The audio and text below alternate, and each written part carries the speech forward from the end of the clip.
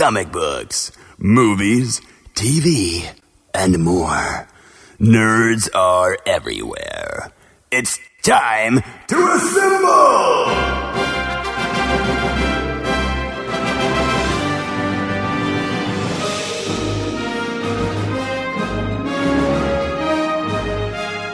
It's Nerds United, a Jittery Monkey podcast. Here's your host, Greg Mahochko.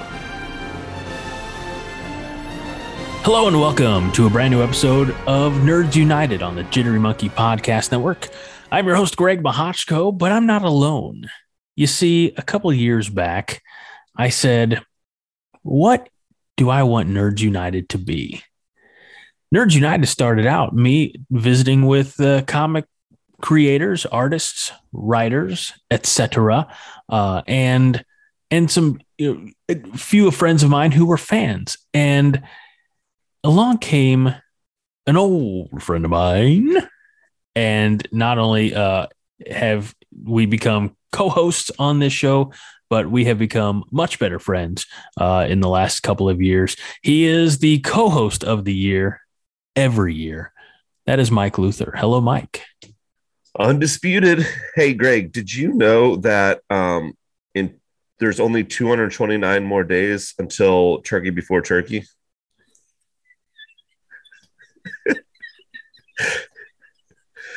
I mean, that's probably not right, but my math is correct. I'm so sad. I think there's other stuff before that, though. So it's a weird world we live in regards to that particular type of beverage. Because my wife was recently gifted a much smaller but very formidable sized bottle of Maker's Mark. Oh, okay. And again, we don't drink that. Maker's Mark is good. I was going to give it to my dad, but if you want, no. Give it to your dad. Okay. Yeah. You sure? He'll probably be fancier with it. It came with like instructions on making old fashions. Yeah. I'm not a big old fashioned fan, but yeah, I'll definitely give it to him.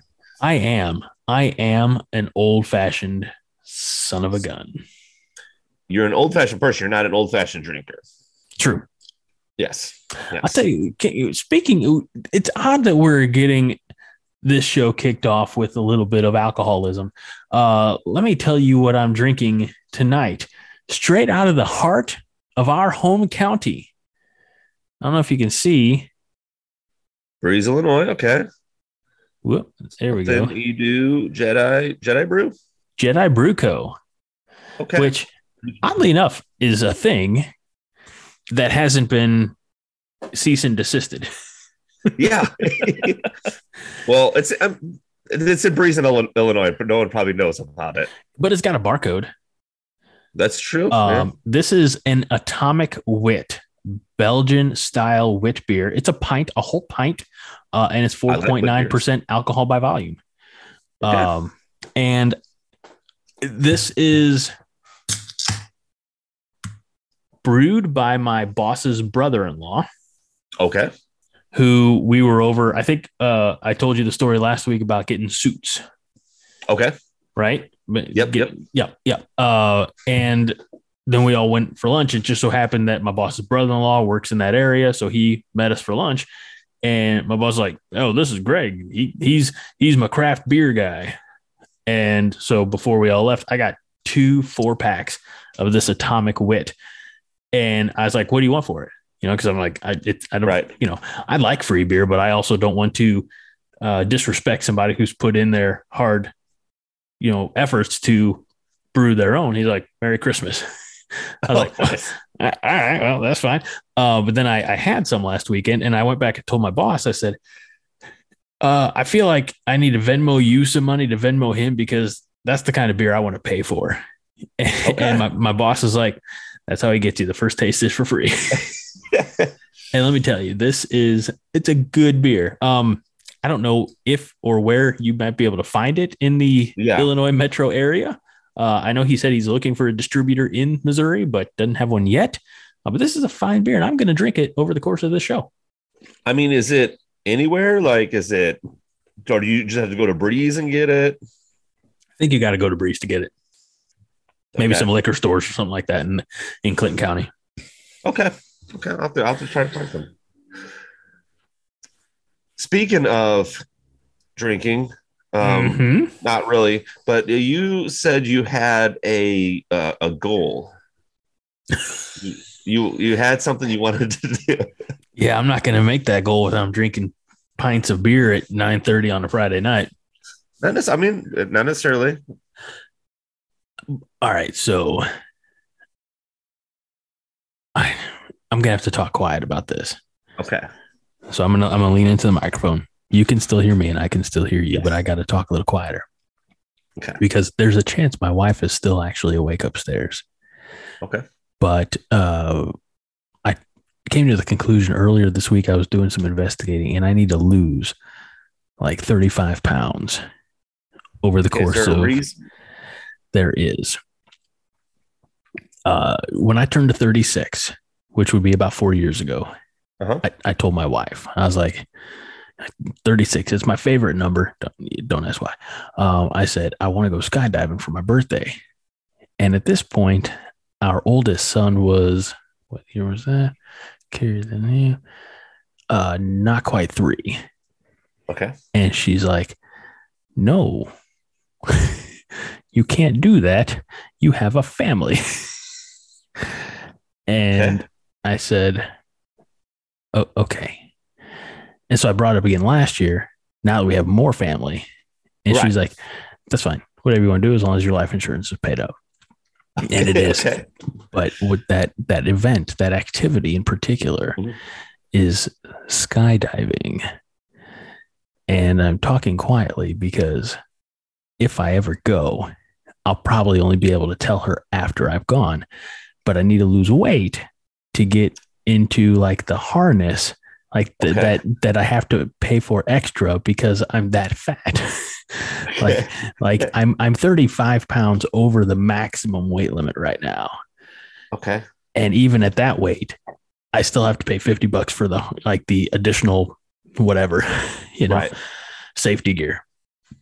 And first jump's always a tandem jump. I was doing my research. They say it's relatively safe. There's a very minute number of fatalities, and that's fine. I don't want to be one of those. But it's something I really want to do. I just have to drop a lot of weight to do it. So, and I'm gonna stop talking quietly now, Mike. You can talk, and I'll sit back and listen. Okay. So it must have changed from the last 20 something years. Yeah, about 22 years. Because when I was 18, for a graduation present, my mom, I think it was for a graduation present, my mom got me I got to go skydiving, right? And I got to choose, I believe. You could either, and this is my first and only time, you could either go tandem or you could go static line. Tandem, of course, is where the person's on your back, and static line was where you go by yourself. And essentially there's a line from the plane to you. And when you get far enough out, it rips and the parachute pulls the chute. Yeah. So I was like, I do not want to do tandem. I was like, I'm going to go static line. So by the way, I even asked Nolan if he wanted to go skydiving for his graduation present. He was like, absolutely not. I'm like, all right, cool. Yeah. So, but I remember driving up there because it was, I want to say Effingham, either Effingham or Vandalia. Greenville's I can't remember. Maybe Greenville. I don't remember, but I remember driving there, and it was a bit of a drive. I remember driving there. We had to do lessons or whatever, you don't just immediately go into the plane, of course. And they taught you like the flares, which is like the cords on the sides of you. Like if you pull left down, you obviously go left. You pull right down, you go right. If you pull them both down, then you kind of descend quicker, and then obviously pull them, let go of them, then that slows that down.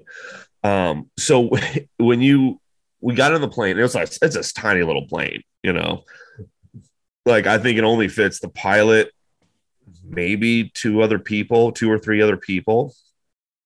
And what you have to do, of course, once you get up high enough, you know, they of course always checking your gear and stuff like that. You check it before, and I always thought you would just jump out of the plane. You know, no. So once you get up there, like the door opens, and then so you know all the signals, because you can't hear anything, you know, and he gives you one signal, and you kind of pivot to where you're sitting on the edge, and your feet are like dangling out of the plane, that would be crazy. Oh, it gets weirder, and then he gives you another signal, and you hold on to this bar that's outside, like it's attached to the wing, you know, like the wing. Listeners don't understand, but the wing's here, the bar's here, right? So you go in right, and then he gives you another signal, and you swing your feet out. So you're just holding on to this bar, and then he gives you one more signal, whatever it is, and you let go. Oh no! And that's gotta be different from the tandem. Oh, absolutely.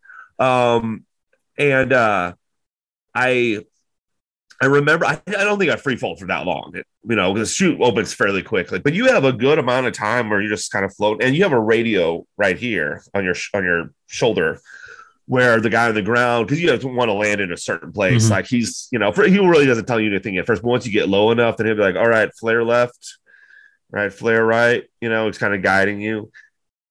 I remember when they were doing the training, they said one thing you don't want to do, obviously, is flare down, which pull both of them too high up. Obviously, you know, you want to do that at the right time. But he said, "Don't worry, we'll tell you when it's the right time. Of course, you know, just don't mess with that."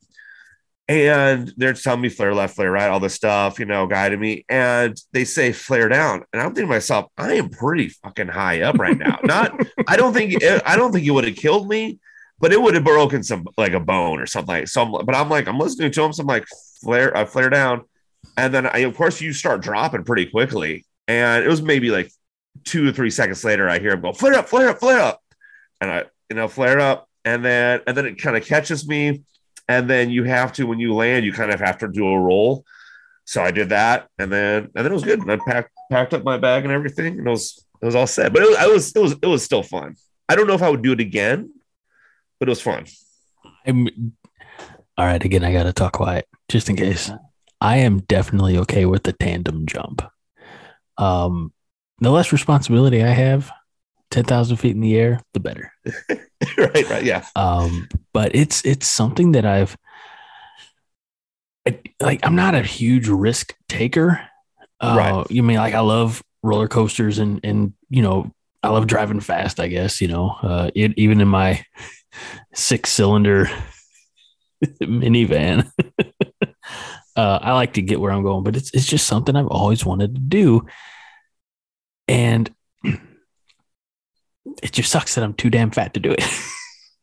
Like I was getting ready to like book my thing. And then I'm on the safety portion of the website. I'm like, weight capacity. I'm like, oh, I got some work to do. So at least you have a goal though, or a reason for the goal. Because, yeah, I mean, not overall health. Obviously quite the opposite. No. Because that's my whole thing. I'm like, I want to lose weight, but I'm like, I don't like my goal when I was younger is I wanted to be in shape. I was skinny when I was younger, obviously. But it's true, folks. I was there. Yes. I wanted to be in shape because I knew that's what girls liked.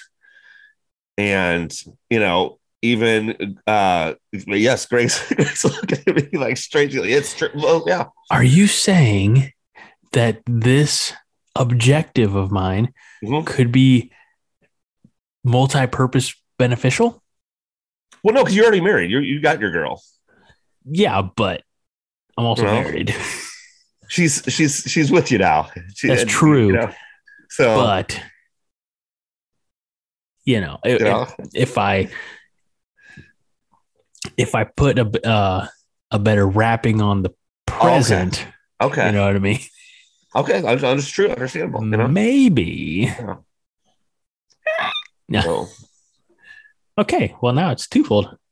Gonna get healthy and look better, and you want to do it before you turn the big 40? I'm trying to be realistic on that.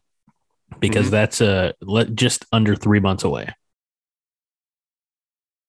Yeah, that'd be tough. That'd be averaging 12 pounds a month. I did that last June when I lost 15 pounds. Okay. But that was regular exercise. I gave up beer. Yeah. And I ate a lot cleaner.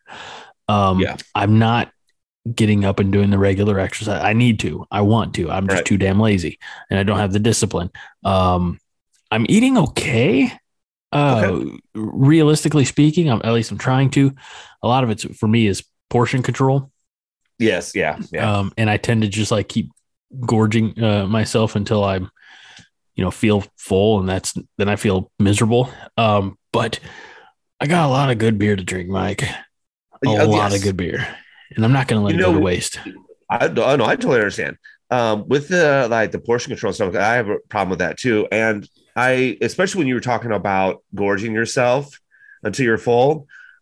For me, I can tell you right now, for me, that's comes from how I was raised, because we were raised to finish your plate, finish your plate. It wouldn't matter if when I'm little, I could maybe honestly that the 2-3 bites of macaroni and cheese, that was enough for me. I would have been satisfied, but no, you got to finish your plate, And so now, even in adulthood, you think to yourself like, oh, I have to eat until I can't eat anymore. That's what it's supposed to be, And I also find too, because I cook a nice meal, but I also know how like leftovers are handled in this house. Right. And so it's like, if I put that in a container and put it in the fridge, it's going to get buried in the fridge, and I'll be pulling it out 3 months from now and throwing it in the trash. So I'm like, I'm just going to eat it so we don't have to worry about leftovers. And I feel like hell.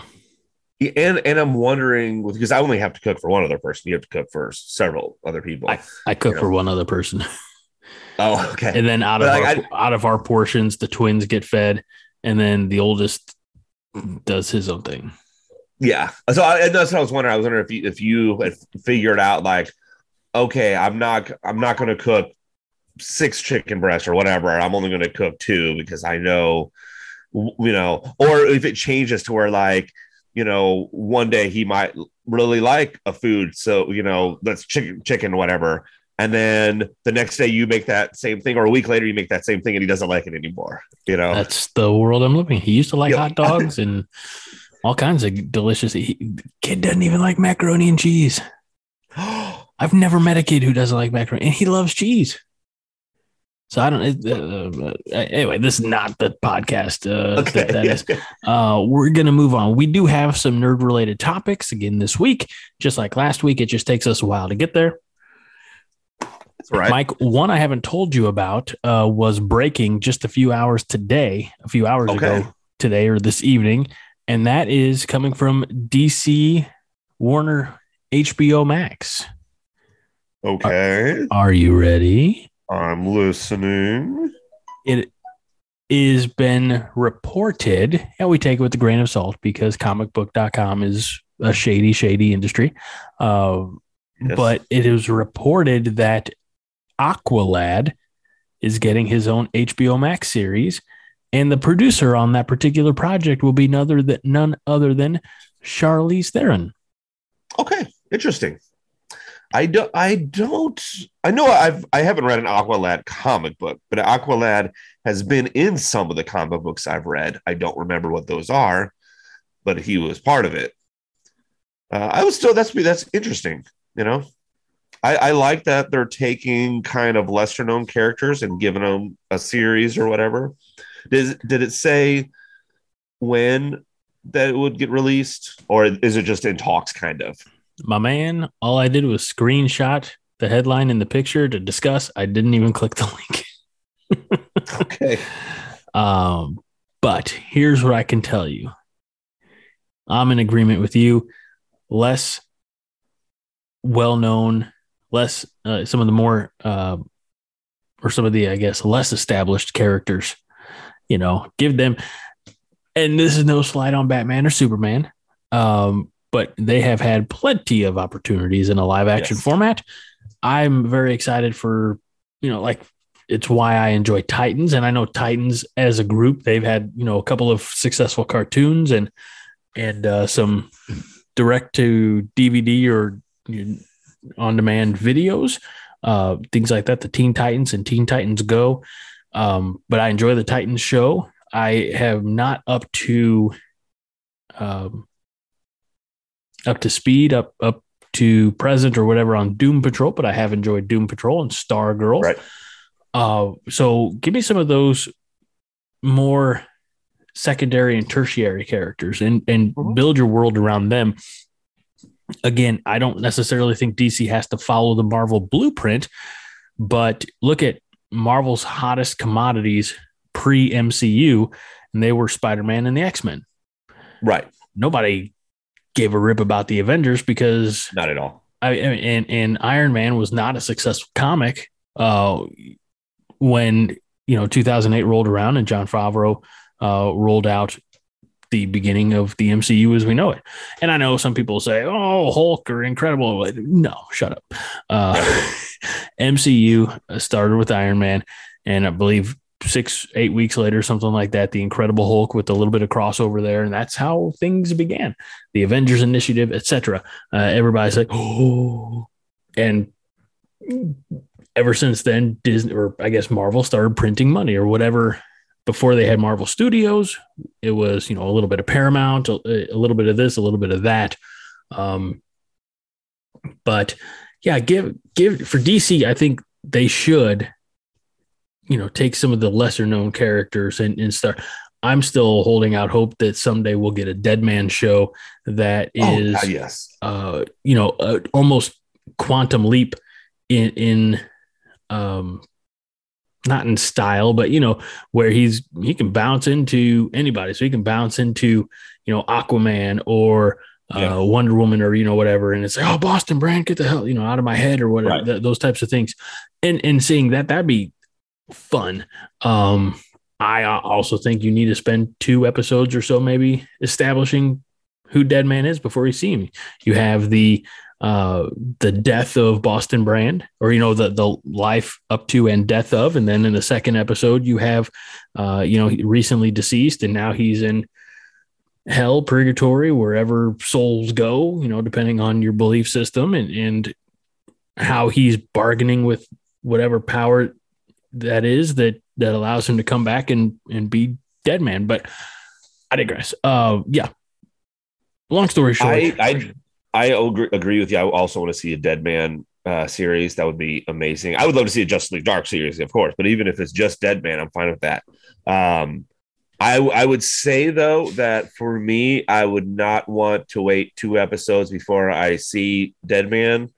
I would want, but we still need the origin story, but I think we can intercut that. Like almost first scene, you see Deadman, or you see Deadman jumping into somebody's body. And then you can cut back. With the story, you can go back and forth between what happens to him or how he becomes Deadman to actually being Deadman. How many times have we talked about my appreciation for linear storytelling?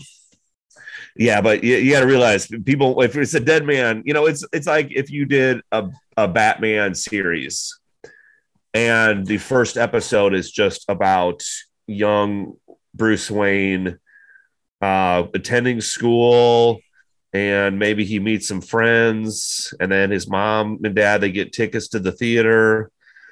They go there, they get popcorn, and they sit down. Maybe something happens. They got to leave. That's the first episode where you're like, wait, I'm watching a Batman. What I almost feel like you're describing Batman. The Gotham show. Yeah, exactly. No,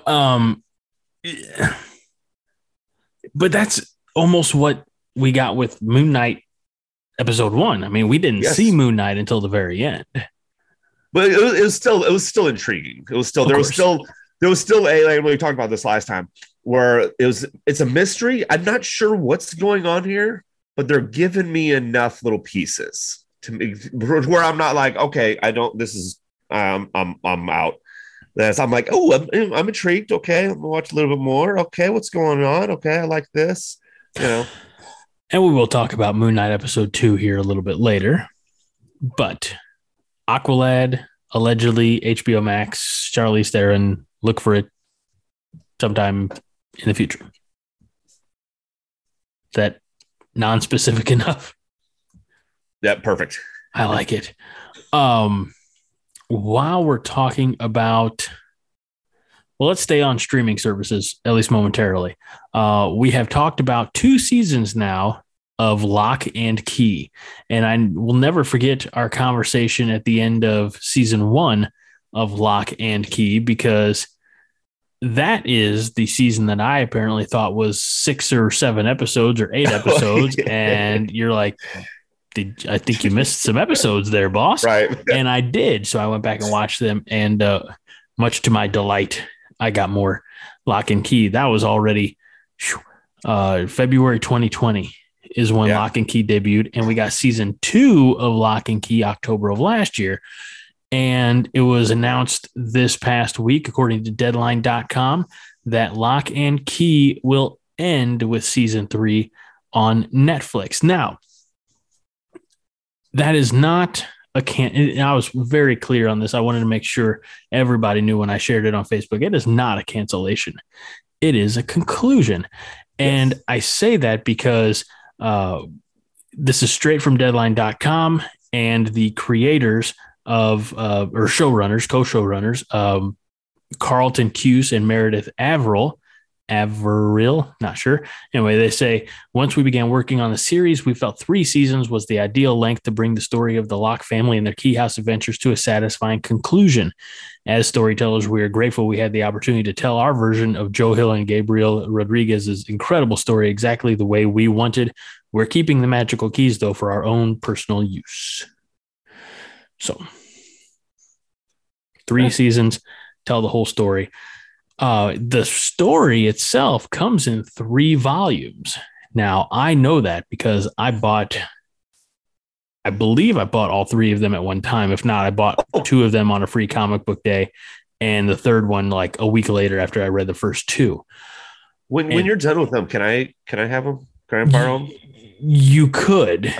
I'm sure you're done with them by now. I am done with them. Oh, okay, cool. So, as I believe we've mentioned on the show before, I shipped them to Western Nebraska. Oh, okay. And best friend of the show, Josh. Uh-huh. How long ago did you ship them? Probably. So. Wait, hold on. Go ahead. Is he done reading them?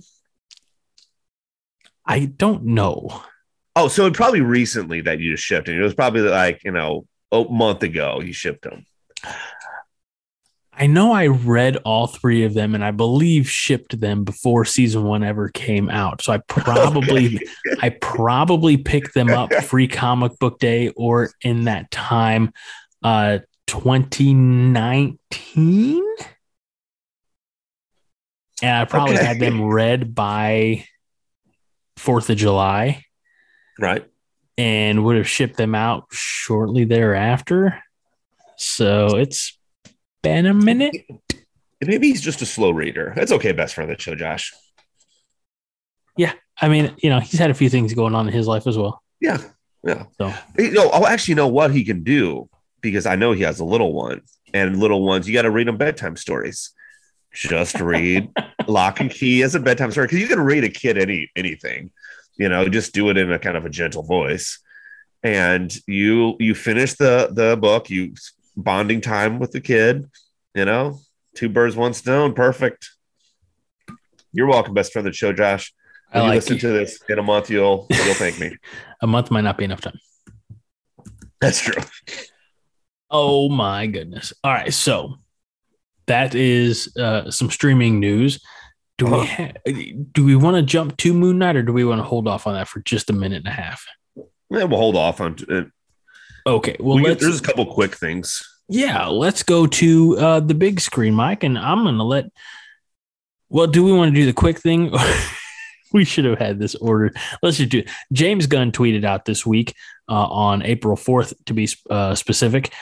Just heard from our makeup folks at Legacy Effects that yesterday, hashtag GOTG Volume 3, or Guardians of the Galaxy Volume 3, officially passed the world record for the most makeup appliances created for a single production, surpassing The Grinch. Congrats, guys. Thanks for keeping practical effects alive. First of all, a couple things. I want to break that tweet down. Would you have ever thought that the record holder for makeup appliances would have been The Grinch and not something like Lord of the Rings? I don't know if I would have thought about that, but if you think about what all the stuff they did in The Grinch, because they had to cover everybody with, prosthetics. That's true. So, but I mean, if you would have said, hey, which one had more, The Grinch or Lord of the Rings, I might have said Lord of the Rings. But I think they did a lot of CGI in Lord of the Rings, didn't they? I just think of something like the up close, and maybe you're right. I'm not going to do the research. It just feels to me, like when you have some of the orc,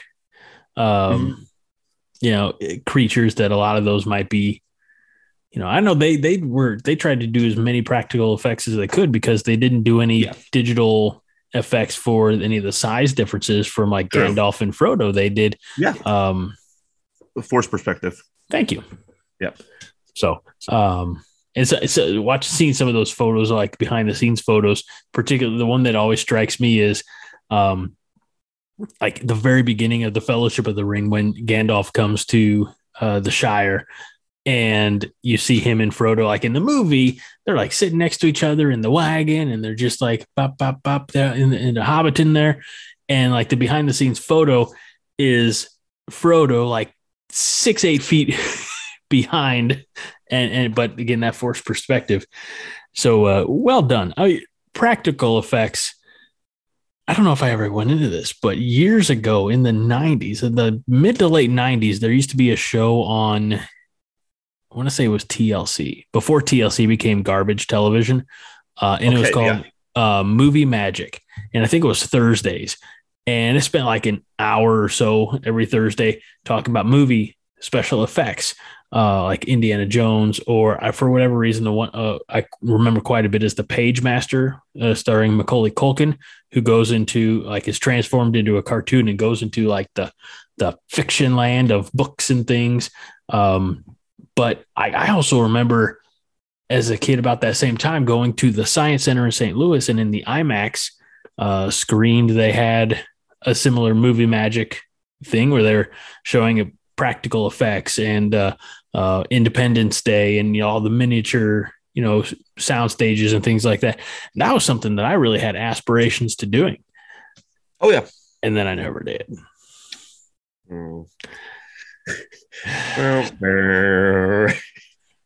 Dream crushed. I mean, there's always time. Anyway, Guardians of the Galaxy Volume 3. Can I just say, finally, James Gunn's films are getting some recognition. Like nobody really talked much about Guardians of the Galaxy Volume 1 or 2. Finally, for Volume 3, good on you, James Gunn. Well, you know why? It's because that Suicide Squad movie really brought him into the national spotlight. That's true. Yeah. But also, as a film watcher, as a film goer, you care practical effects, visual or digital effects, or do you just like show me something nice? Show me something nice for sure. I sort of kind of like it when they use practical effects, or I like it when they use a mix of practical effects and CGI. But if I can't tell what it is, that's when it's perfect. Because even for stuff like Spider-Man, No Way Home, obviously there's not a lot of practical effects there. They're not really going to be swinging through stuff. But sometimes it's funny when you watch behind the scenes things and stuff where it's like, I don't know why this had to be CGI, but it is. Like I know in the scene where, God, what is his name? Flash is at the party and he's talking on the phone. That background is all CGI. That was on a blue screen. Yeah. So it's one of those things like when you couldn't get people together, like, right. You know. And I understand for some of the, because I think I've seen two different types of like behind the scenes things of Spider-Man and MJ, Tom and Zendaya, like dropping down on the street or getting ready to lift off. One of them looked like it was in New York City. The other one was on a soundstage. And I definitely understand the, difference being you can control everything on a soundstage. Yes. You have a lot more difficulty controlling things in NYC. So, but go ahead. If it's CGI, I want it to be good. I do not want it to look like the last season of Flash. I couldn't tell you the last season of Flash I watched. Watch the first 4. No, those are good, and then they start going downhill. Yeah. Season 7 was like you just jumped off the cliff. Boo. Yeah. Well, good job, everybody at Legacy Effects. Can't wait to watch Guardians of the Galaxy Volume 3. Did you hear a rumor regarding GOTG V3 about the possibility that I can't think of his name now. Chris Hemsworth? Nope. Oh God dang it. He died in the last one. Oh, Michael Rooker? Yes. Pinhead?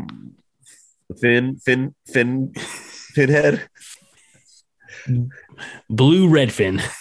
Blue Redfin. Yeah. I can't. Blue Redfin. God, Yondu. Did you hear a rumor that there's a possibility he might come back?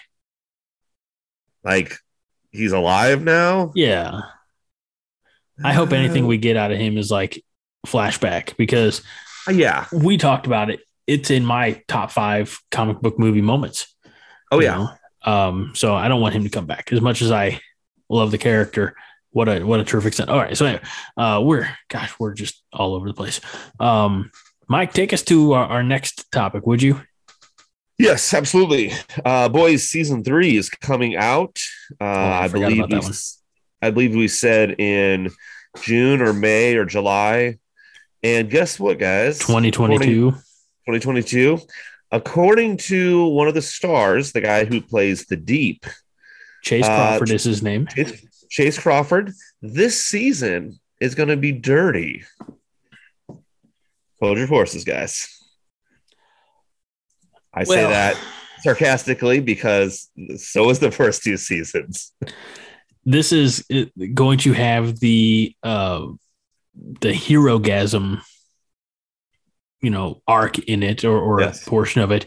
I love this subheading.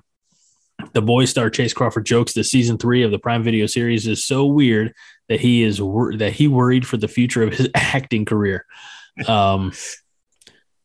He says, and I have to go find it, talking about, I remember reading that stuff in the script, and I think he was joking with somebody. I don't know. It doesn't matter. Sent me a text message. Oh, he said that Jensen Ackles, Crawford said, I have to go find it, but I think it was something like, I don't know how I'm going to be able to work after this. So yeah, I'm excited for it. I mean, it's that kind of guilty pleasure type of stuff, that like, this is the type of show I get to watch when everybody else is in bed and my wife's not there to judge me. Yeah. No, I know. I was even thinking, I was like, I kind of want to go back and rewatch seasons 1 and 2. I probably will have to. Did you finish Diabolical? No, I didn't. I completely forgot about that. I saw 3 episodes and then stopped. I went and watched it, and there are some just out there crazy episodes, but there are a few of them that feel like they are actually helping to build the universe. I mean, I know that I think that's what they're all supposed to do, but there's one that talks about like Homelander as a brand new white meat babyface, fresh member of the Seven. Okay. So his beginning and his first mission. There are a couple other ones that are have said that they are quote unquote canon in the boys world. So it's good. It's as nutty as the live action stuff. If not, actually it's weirder. And I didn't care for all the episodes, but most of them I really did. And they're all good. They're shorter. So yeah, I'll definitely check them out or continue checking them out. I should say. Of course. All right. So then we're back to the big screen where there has been a feeling of disrespect. The co-creator of America Chavez, aka Miss America, the co-creator Joe Casey, says the Marvel has not paid him for the use of his character in Doctor Strange in the Multiverse of Madness. Now, Marvel doesn't have to, because he was a contract creator who, was working for Marvel and created this character for Marvel. It's not uncommon when you work for the big two. It's not a creator owned, like you did something, but Marvel owns it and they don't really owe you shit. And I don't know if I thought we talked about this, but maybe we didn't, because this all came to a head a few months back with Ed Brubaker, who had taken Bucky Barnes, who, yes, was a pre-existing character, but brought him back to life as the Winter Soldier for Captain America, the Winter Soldier comic graphic novel, that arc. And he said that he was not really ever compensated for the movie or for that they made bringing Bucky back or for any subsequent appearances by Bucky Barnes, aka the Winter Soldier. And he had a gripe, and I'm torn because, again, they're contracted, so they're being compensated at that time to do. If I'm going to try to go back to one of my past jobs, because my current job is different on the compensation model, but like when I was doing terrestrial radio, for example, and I created concepts for radio commercials and things like that, I was not paid for them at all. Like, it's just like, all right, this is what you're making. And, this is what we expect of you. And some of the stuff that I did even went above that. And I'm not saying that to pat myself on the back. I just was not compensated for any of that extra effort, which is also why I'm not in radio anymore. But like, I can't go back if I hear myself on that radio station years later, and I get texts every year in the summertime for Balloon Fest. We're like, yep, heard your ad on the radio. I'm like, oh, that ad that's over 10 years old now. Cool. But like, there's no compensation for that. That's just something that I did when I was, working for them. So I get from both sides, like, it sucks to be the creator to make, and no disrespect to America Chavez, but I think Winter Soldier is a more iconic character, and even it's not a Captain America, it's not Iron Man, it's not Spider-Man. It hasn't been around that long, but it is an iconic character in the impact that it made it immediately. Now, I hope this doesn't come off as any type of ism, but I have not read any America Chavez books. I'm not saying there aren't any good ones. It's just I've not. It's not your wheelhouse. It's not. And again, you're a 40-year-old guy or 39-year-old guy. Thank you. Not everything is meant for me. I mean, like that. And I not only have I come to terms with that, but I celebrate that, because if everything was meant for me, I'd have no money. True. So I'm glad that comics have broken out of the, white male demographic, because that means that, I pick up things here and there that catch my interest, from Paper Girls to, oh, damn it. It was we've talked about numerous times, the Stephanie Phillips pirate book. Man Among You. Thank you. And others, I know that's 2 examples, so I'm sure I could do better. But I got Wonder Womans and things like that. I'm a fan of the Spider-Gwen uh, character. Yeah. But I'm looking for different things in my comic right now. So I haven't read any America Chavez, but I know, and maybe it's because she hasn't made a or debut yet in the MCU that there haven't been as many eyes on her. I'm not taking anything away, but I just think, look, you're under contract, you know what to expect. And at that time, and this goes for Brubaker as well, when he created Winter Soldier, he had no idea that the MCU was ever going to be a thing. So at the time, he was just doing a job. And similarly, I think for Miss America and Joe Casey, I don't. Let's see. It debuted in 2011. So, yeah, I mean the MCU existed technically, but it was still very new, and we had no idea that it would. I mean, let me ask you this, Mike. In 2008, we were already established as Iron Man, Invincible Hulk. 2011, I believe, saw Thor and Captain America: Winter Soldier. Right. Not Captain America: First Avenger. Yeah. Even at that point, did you know that we'd still be talking about it in depth 11 years later? No, I think we hoped it would. Mm-hmm. I mean, personally, I was looking for like, oh, they're going to put the Avengers together. What? This is crazy, But I wouldn't have guessed that they would be, oh, then they're going to space and now we're doing time travel in multiple dimensions. Right. And, Yeah, the multiverse thing, I don't think anybody ever foresaw that.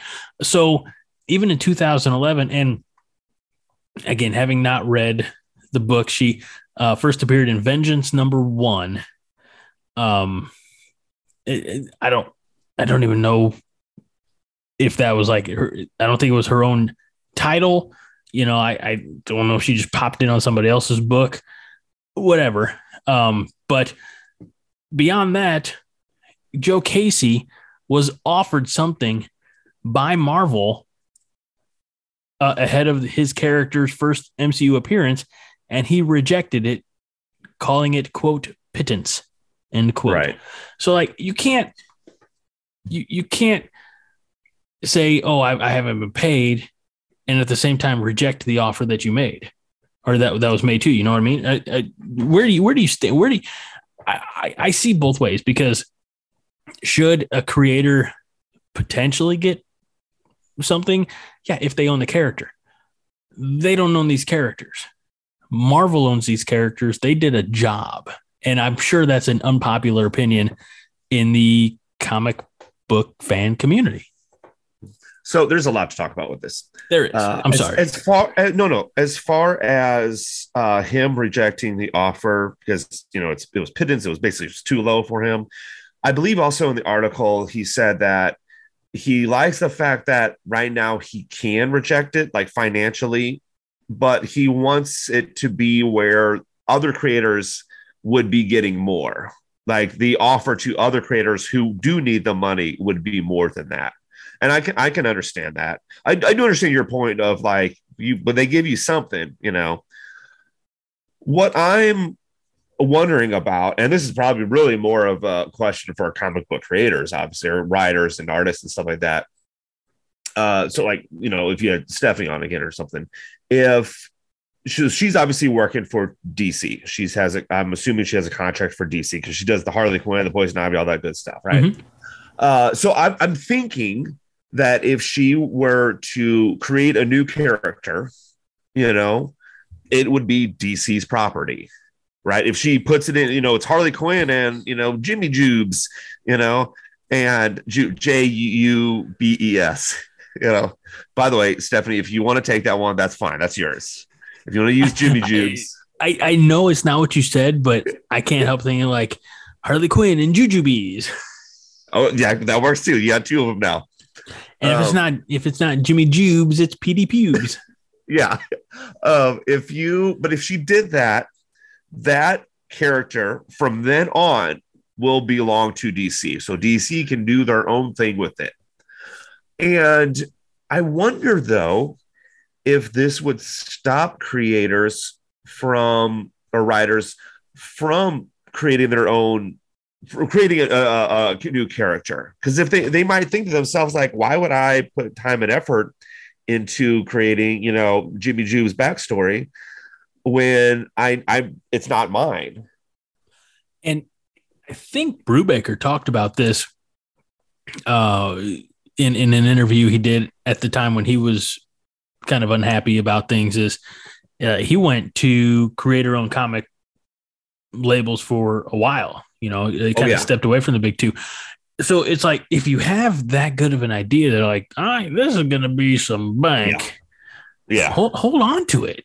Take it to Dark Horse or Image or IDW or Boom Studios or any of the other ones, TKO. Thank you.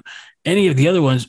But if you're working for Marvel, if you're working for DC and you want to enhance an already established character by bringing somebody back or by bringing in a facsimile of someone else, I'm sorry, you can't have your cake and eat it too. Yeah. Well, and it's one of those things, where obviously if you're with the big two, you're going to get a lot. Like I said, anybody correct me if I'm wrong, you're going to get a lot more press, a lot more able to get out there more, because I think comic book readers will know the ones we just mentioned, the Boom Studios, the TKO, the Image ones, Dark Horse. A random person probably won't. They'll know if you say, oh, that's a Marvel or that's a DC thing, they'll understand that. Sure. Yeah. But they won't understand the rest. So it really depends where, what you want. And I feel fortunate, we brought her name up several times this episode, and we always have, and we always will, because she was very gracious with her time with us when she had time. Mm-hmm, yeah. And that's Stephanie Phillips. And I'm just delighted that we found her when she was at Aftershock Yes. with The Descendant. And then it was Dark Horse with Butcher of Paris. And I don't even remember which publisher came out with A Man Among Ye. But now she's doing terrific things at DC. And I reached out to her when Harley Quinn was doing. She's like, hey, I appreciate you thinking about me. I think because of her contract and because of she's so busy. Yeah. There's no time. So maybe someday her schedule will slow down a little bit and she'll have more time to visit with a couple of rejects from Illinois. Yeah, no offense, exactly. Mike. I'm talking about me. No, I hate to bring you down to my level. I'm there. But she's going to be somebody that I'm going to follow even more when she's not at DC than I do, because of how gracious she was with us years ago before she, when she was like, yeah, I'm working on this thing. I'm like, oh, tell me about this thing. And she told me about Butcher of Paris that, she could link to her family heritage and how it was a kind of personal for her. And then it's just, oh, I follow her on social media. What's she up to now? Oh my gosh, that looks tremendous. Congratulations to her for all of her success. And I wish her more, but you can't take a deal with Marvel or with DC for X amount of dollars. I mean, look, if you want to write that into their contract ahead of time, like, hey, if I create a character for you all and you end up using MCU, I get 10% asking an awful lot, but you can ask for 1% and hope. But you can try to work some of that wording in, but you can't go back and, with the benefit of hindsight, try to change the deal. And I look at Marvel, what they did for Joe Casey is like, hey, you did create this character and we're going to show you our appreciation fiscally in some way. Yeah. You can't just be like, no, pittance, spit in their face. You can't do that and then expect to, get work again. And unfortunately, everybody on the comments of that particular article was, oh yeah, you can never trust a corporation, blah, blah, blah. I'm like, it has nothing to do with that. Yeah. Like it's not, you can't blame Marvel or Disney in this case, because that's what people want to do. All you can do is be like, get a better deal next time. Yeah, and I think this might, after this, people might be trying to get better contracts. I think if you're a well-known writer, you can probably have something like that. Like if Kevin Smith, which I know he's not really known for writing, but he's a known person. I think if DC came up to him and said, "Hey, I want you to write another Daredevil," he could be able to go, okay, it's for X amount of dollars, and any character I create in there, I get, if they're on X amount of panels, I get, 1% or 2.5% anytime they're featured in a film or whatever it is, in a TV show. I think he could do that. I think other creators wouldn't be able to. Yeah. If it's a young up and coming, and I think that might be one of the problems. If it's a young up and coming writer or artist, and number one, they're probably going to take any deal that's offered to them, and understandably. Or if they did say, okay, I want this instead, the big two might just be like, next. Yeah. Right. Yeah. I got 400 other people, in line. Although there's guaranteed there's not even that many writers now, but because, and I'm almost certain. Again, I didn't do the math because I didn't know that we'd be going this far down the rabbit hole on this topic. But when you've written for Marvel or you've written for DC or you've done art for, drawn for one or of those two, you can go to Aftershock, Boom Studios, Image, IDW, Dark, whatever, and be like, you have a resume that has a higher spotlight on it. Yes. So you can be like, I want you want an 8-issue story. I've got it. Let's talk numbers, and you have more leverage. Yeah. Absolutely. But to your point, if you're still working your way up, unless you've been there before, you're not getting those sweetheart deals. So, all right, we probably beat that one to death and lost the last of our fans for sticking up for the corporations. Stand up for the big guys. They need all the help they can get. All right, Mike. We both watched Moon Knight. Yes. But I also watched a couple things today. I also did. I bet you I watched something first on HBO Max. Okay. That came out in 2021. Okay. It's a DC animated film. Okay. Injustice. Oh, okay. Based on the video game. Yeah. How was it? It was fine. I vaguely remember playing the video game years ago. At least Injustice 1. I think they made subsequent ones, but I remember the first one. And that's a fighting type of game. So I was always like, none of this makes any sense. Unless, like, how's anybody going to beat Superman? And in the movie, they showed that they're not. Nobody's going to beat Superman. I hate to spoil it for you. But nobody is on Superman's physical level in that movie. Okay. Does that surprise you at all? I would think maybe they could have like a Shazam in there or something that would, Let me tell you, without this is going to be a spoiler, so I apologize. Okay. Shazam just fucks off. Oh, okay. Like when Superman starts to do his heel turn, as it were, right?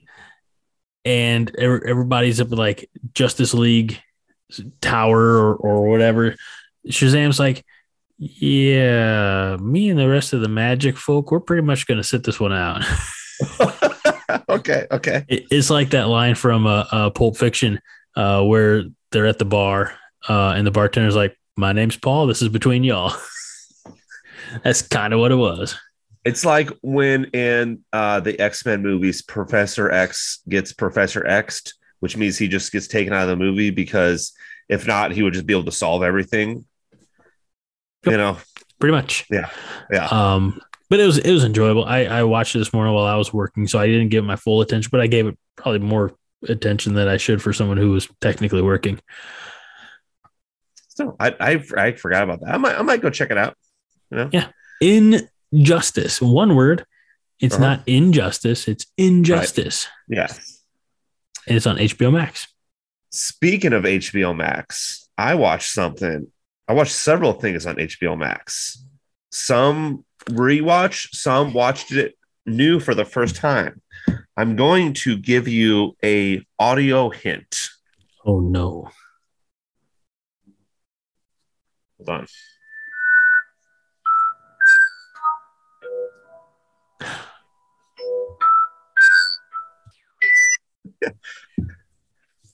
Is that the Potter?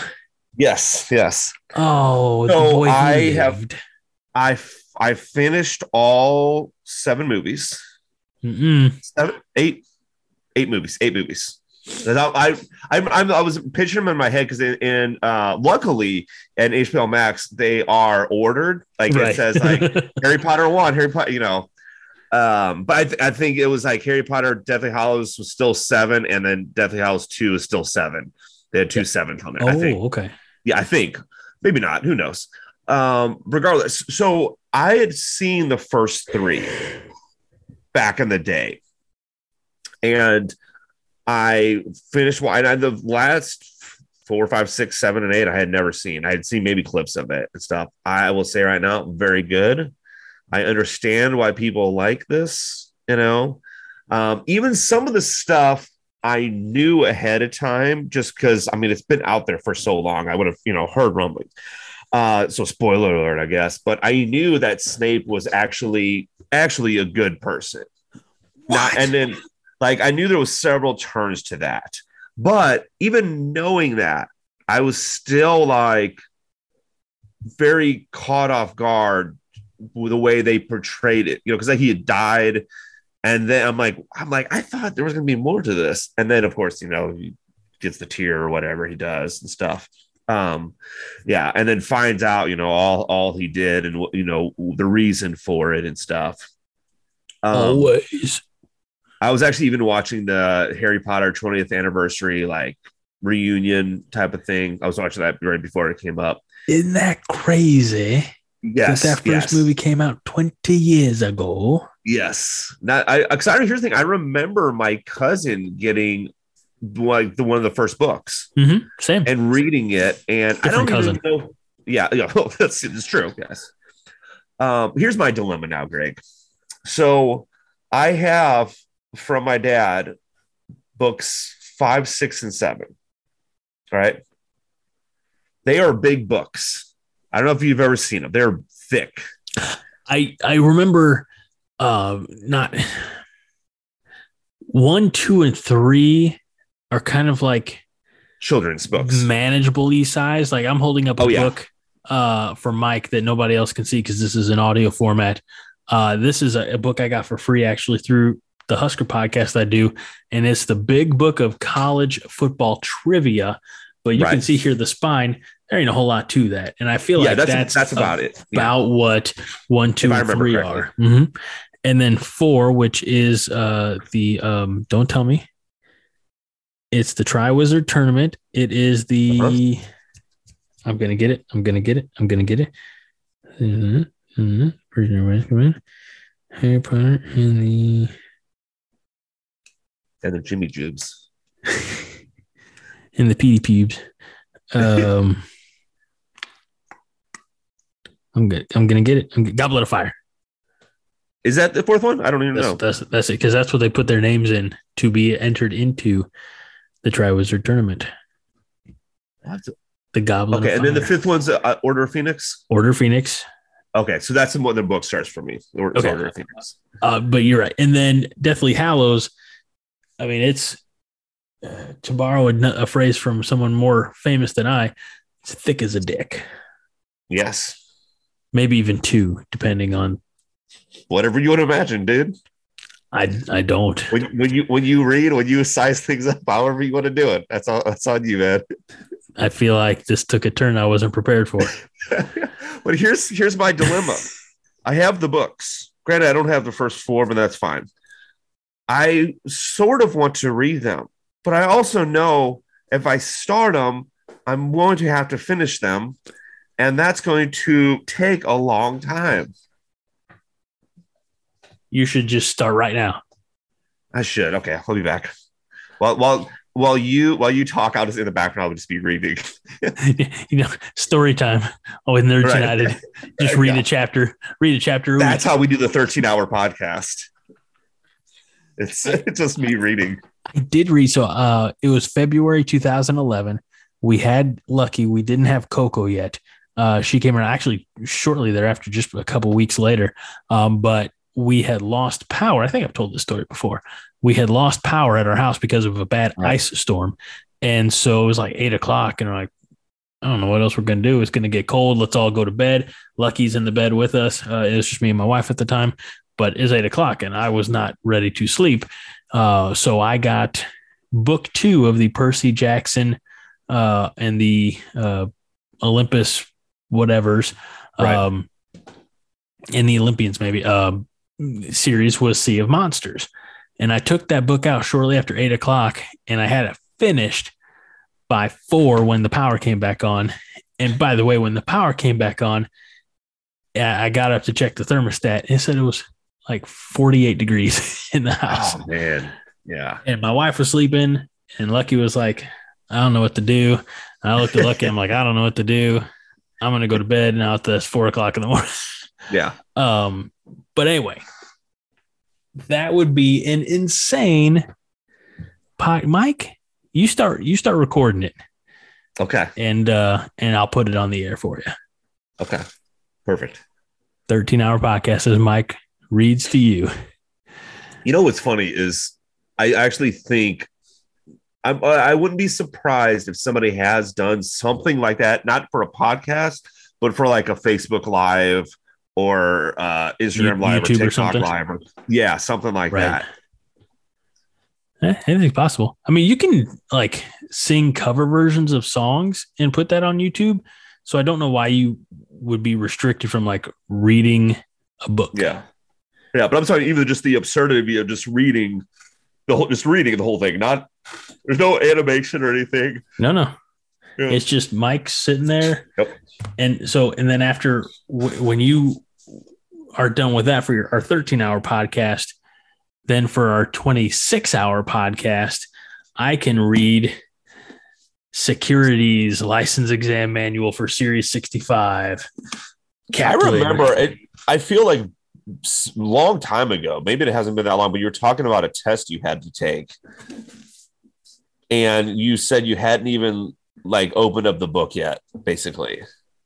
That spine is almost completely uncracked. I guess it's not that important of a test. It'll make me money when I get around to doing it, but it's going to be very like time intensive. Yeah.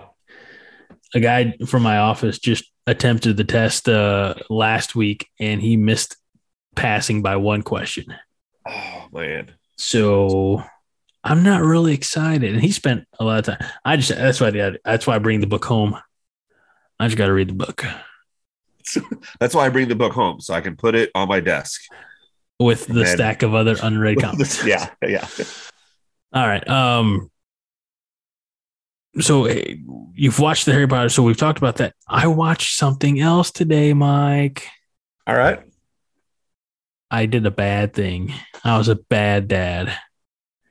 Okay, what'd you watch? I got my kindergartner out of school at 12:30 today. Right. That's right. Yeah, you saw Sonic the Hedgehog 2. How was it? It was fun. Did he enjoy it? He did. He kept trying to like. They were like the big dream lounger seats, so he kept trying to like curl away and take a nap. I was like, buddy, we paid money for this. You ain't sleeping. Right. But he wouldn't sleep in kindergarten. Like, it's a Friday in April in kindergarten. What could he possibly miss? Right. Yeah. So I did it. I had to call up and be like, yeah, this is Greg Mahachko, and just my boy in kindergarten. Just want to let you know I was going to be picking him about 12:30 today. Oh, okay, yeah, that's no problem. What's the reason? I just have to keep track of it. I was like, is she like, is it for doctor's appointment? Yeah. Yeah, it is. Then when I went to get it, like, will he be coming back? Nope. Yep. Sure won't. Yep. So, but he enjoyed it. We missed the post-credit scene, which I think was more of a mid-credit scene, which makes me feel even worse. But I had to pee so bad, and I made the mistake of like telling him, so he kept trying to like put weight on my gut and things like that. I was like, dude, you're gonna make me piss my pants or pee my pants. And he thought that was funny, so he just kept like not kicking me, but like leaning on me and things like that. Right. He's like, did you pee your pants, Titty? Like, no, stop it. But it was fun. A lot of like old school Sega and Sonic fans will have a lot of, I think, appreciation for this. There were a lot of moments I'm like, take it right out of the video game. They're doing something right over there at Sega Studios or wherever it's called. So, did you hear what the post credit scene was though? I did. I didn't even know that there was one until I was like, here's a breakdown of the Sonic 2 post credit scene. I'm like, oh crap. Yeah. Did you? Yes. I didn't see it, but I heard what it is. Spoilers. Shadow the Hedgehog. Yes. So, also, I saw a interview with Jim Carrey where he was talking about he actually wants the Eggman to be, Robotnik to be like the fat version, like the big version. He said he was trying to push for that on this one. So I think there's a third. We got a version of Fat Robotnik on this one. Oh, really? Okay. Not the one you're thinking of. Oh crap! I'm getting sleepy. Did you guys? So he enjoyed it. Did you guys get popcorn, soda? What? Popcorn. He got an orange Gatorade. I got a bottle of water, which only apparently exacerbated my need to whiz about 2/3 of the way through the movie. And he got a bag of cotton candy. Ooh, okay. So we're moving on. Nice. And because he got the cotton candy, I got the popcorn.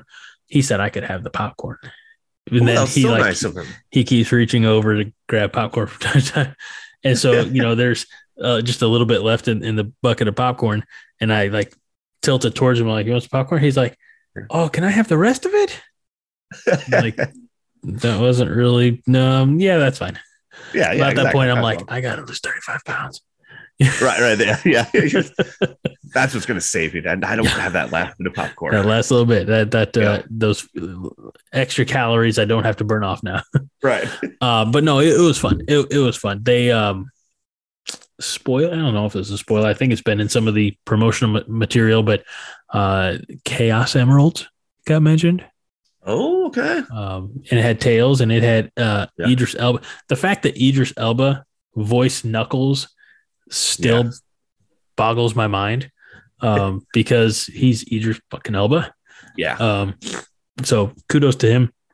I did see in regards to Jim Carrey, this was some of the, fallout of the Will Smith Oscar thing. But he said that he's like, I've done enough. I have enough, and I've done enough as far as acting. But he did say he would come back to do an Ace Ventura movie under one condition. Did you see what that condition was, Mike? No, I did not. If Christopher Nolan directed. Okay. That's sure. Lofty. That is very lofty, which is probably why he said it. Right. But now I kind of want to see a Christopher Nolan Ace Ventura movie. A dark and gritty Ace Ventura, I rewatched just this past week a Christopher Nolan movie that I hadn't seen probably since it first came out, and that was Inception. Oh, wow. I haven't seen that in a long time. Is that on HBO Max? I feel like that would be an HBO Max type of show. HBO Max or... Yeah, I think it was HBO Max. That's probably safe bet. If not that, it might have been Peacock, but I want to say HBO Max. Yeah. So, all right. The last thing we have to talk about, we've only been talking for almost 2 hours. It's close. We got to talk about Moon Knight episode 2. Yeah. I enjoyed it. So did I. All right, everybody. That's the show. All right. You know what's funny is our cover photo for this is going to be Moon Knight. We talk about it for like 5 minutes. No, because it was Moon Knight last time. Yeah. I don't want to be that. That would be Night Moon. Yeah. Night Moon. That'd be Khonshu. Oh, there you go. Yeah, we got a little bit more on Khonshu and Yes. Amit, I think. And we saw Mr. Knight. Yeah, that was great. I didn't know, that's how they were going to present Mr. Knight. And when they did, I couldn't have been happier. Oh, yeah. Because Mr. Knight is like my first Moon Knight. I know that sounds weird because Moon Knight's been around for decades, but it was only in one of the more recent runs, probably 2015, something like that I started reading Moon Knight. I realistically started reading Marvel, and Moon Knight was one of those, or Marvel again after my childhood. But Moon Knight was one that I picked up, but it was Mr. Knight predominantly. So I don't really remember any of that run at all. So I kind of want to go back and find it in my box of comics, one of the boxes of comics, which is upstairs in the twins' closet. We need a bigger house, Mike. I think I'm going to call it right now that you're going to see a lot of the Mr. Knight costumes during like when cosplays, of course, like Comic Cons and stuff like that, but even just like Halloween. That's fine. Yeah. And you don't even have to go like all out on that, as we saw, you can do it with, like sleeves rolled up and just white gloves and a white suit and vest. Yeah. Well, they'll have the mask or whatever. Well, yeah, of course. Yeah. Although at one point he does take the mask off. So then you just need disheveled hair. You could, I think, get away with that on the cheap by doing the white on the cheap with the white suit and just like a white ski mask. Yeah, you could. And then just be like disheveled hair. And hi, I'm Stephen Grant, and I don't know what in the world's going on. It depends how much time you want to put into it. I don't ever have that kind of time. Well, yeah, I'm 100% off the rack, man. So, no, we got a little bit more history on Mark Spector in this one. Yes. I told you last week that'd be kind of what I was more as interested in is, what's Mark doing when, or like what's it like when Mark's awake, and we got glimpses of that because we had a lot more conversation between the two in this episode. We also found out that Mark has a wifey. Yes. And Steven was like immediately smitten. He's like, I would never divorce you. It was like, well, and pump the brakes there, Chief. She's not married to you. Well, and okay, because that brings up a complicated thing, though, because you have Stephen Grant, who was going to go on a date with a girl, didn't remember asking her, though. So was that the Mark character asking her, or is there a third version? And it's, yes, it is his wife, but they are divorcing. So, but they're not divorced. True. So I think to your point, or to your question, I think it was Mark asking, thinking that this divorce is over. I out of protection for Layla, I have to divorce her, separate myself from her distance. But it that's not where I thought you were going to go. Where I thought you were going to go was you have Stephen Grant, who's very smitten with Layla. And also, if he could figure out things with the other girl, could just, sure. Hello, I'm Stephen Grant. I work in the gift shop, actually. And I'm Aqua Charming. And these are my two ladies. He can't say that he works at the gift shop anymore because he got fired. I worked at the gift shop. You see that?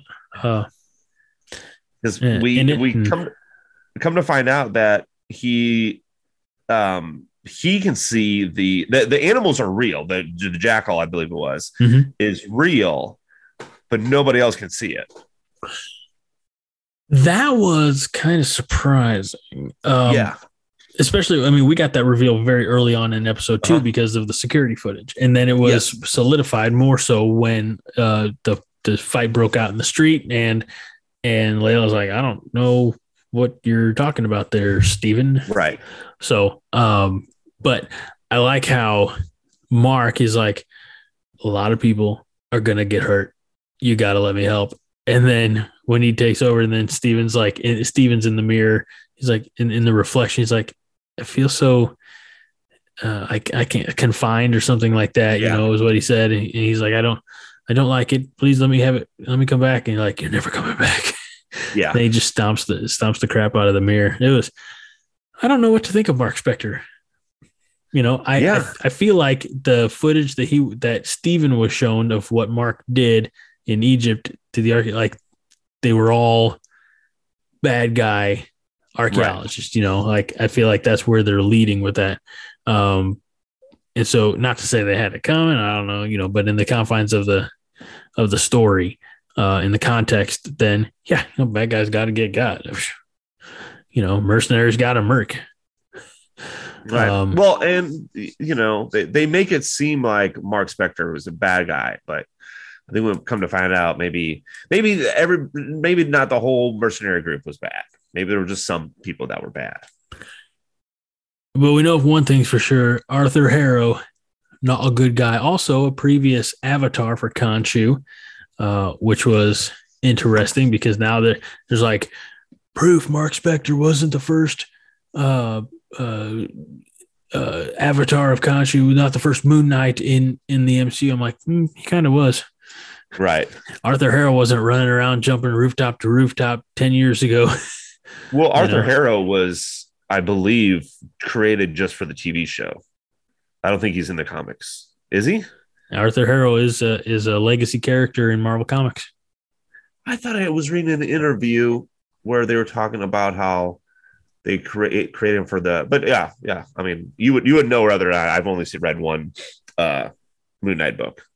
So, but I mean, no. in the comic books, is he Mark Spector is the first Moon Knight? That's a good question. Because I would think he was lying about it. Like, I was also like, he might know about Khonshu, but he wasn't really an avatar for him.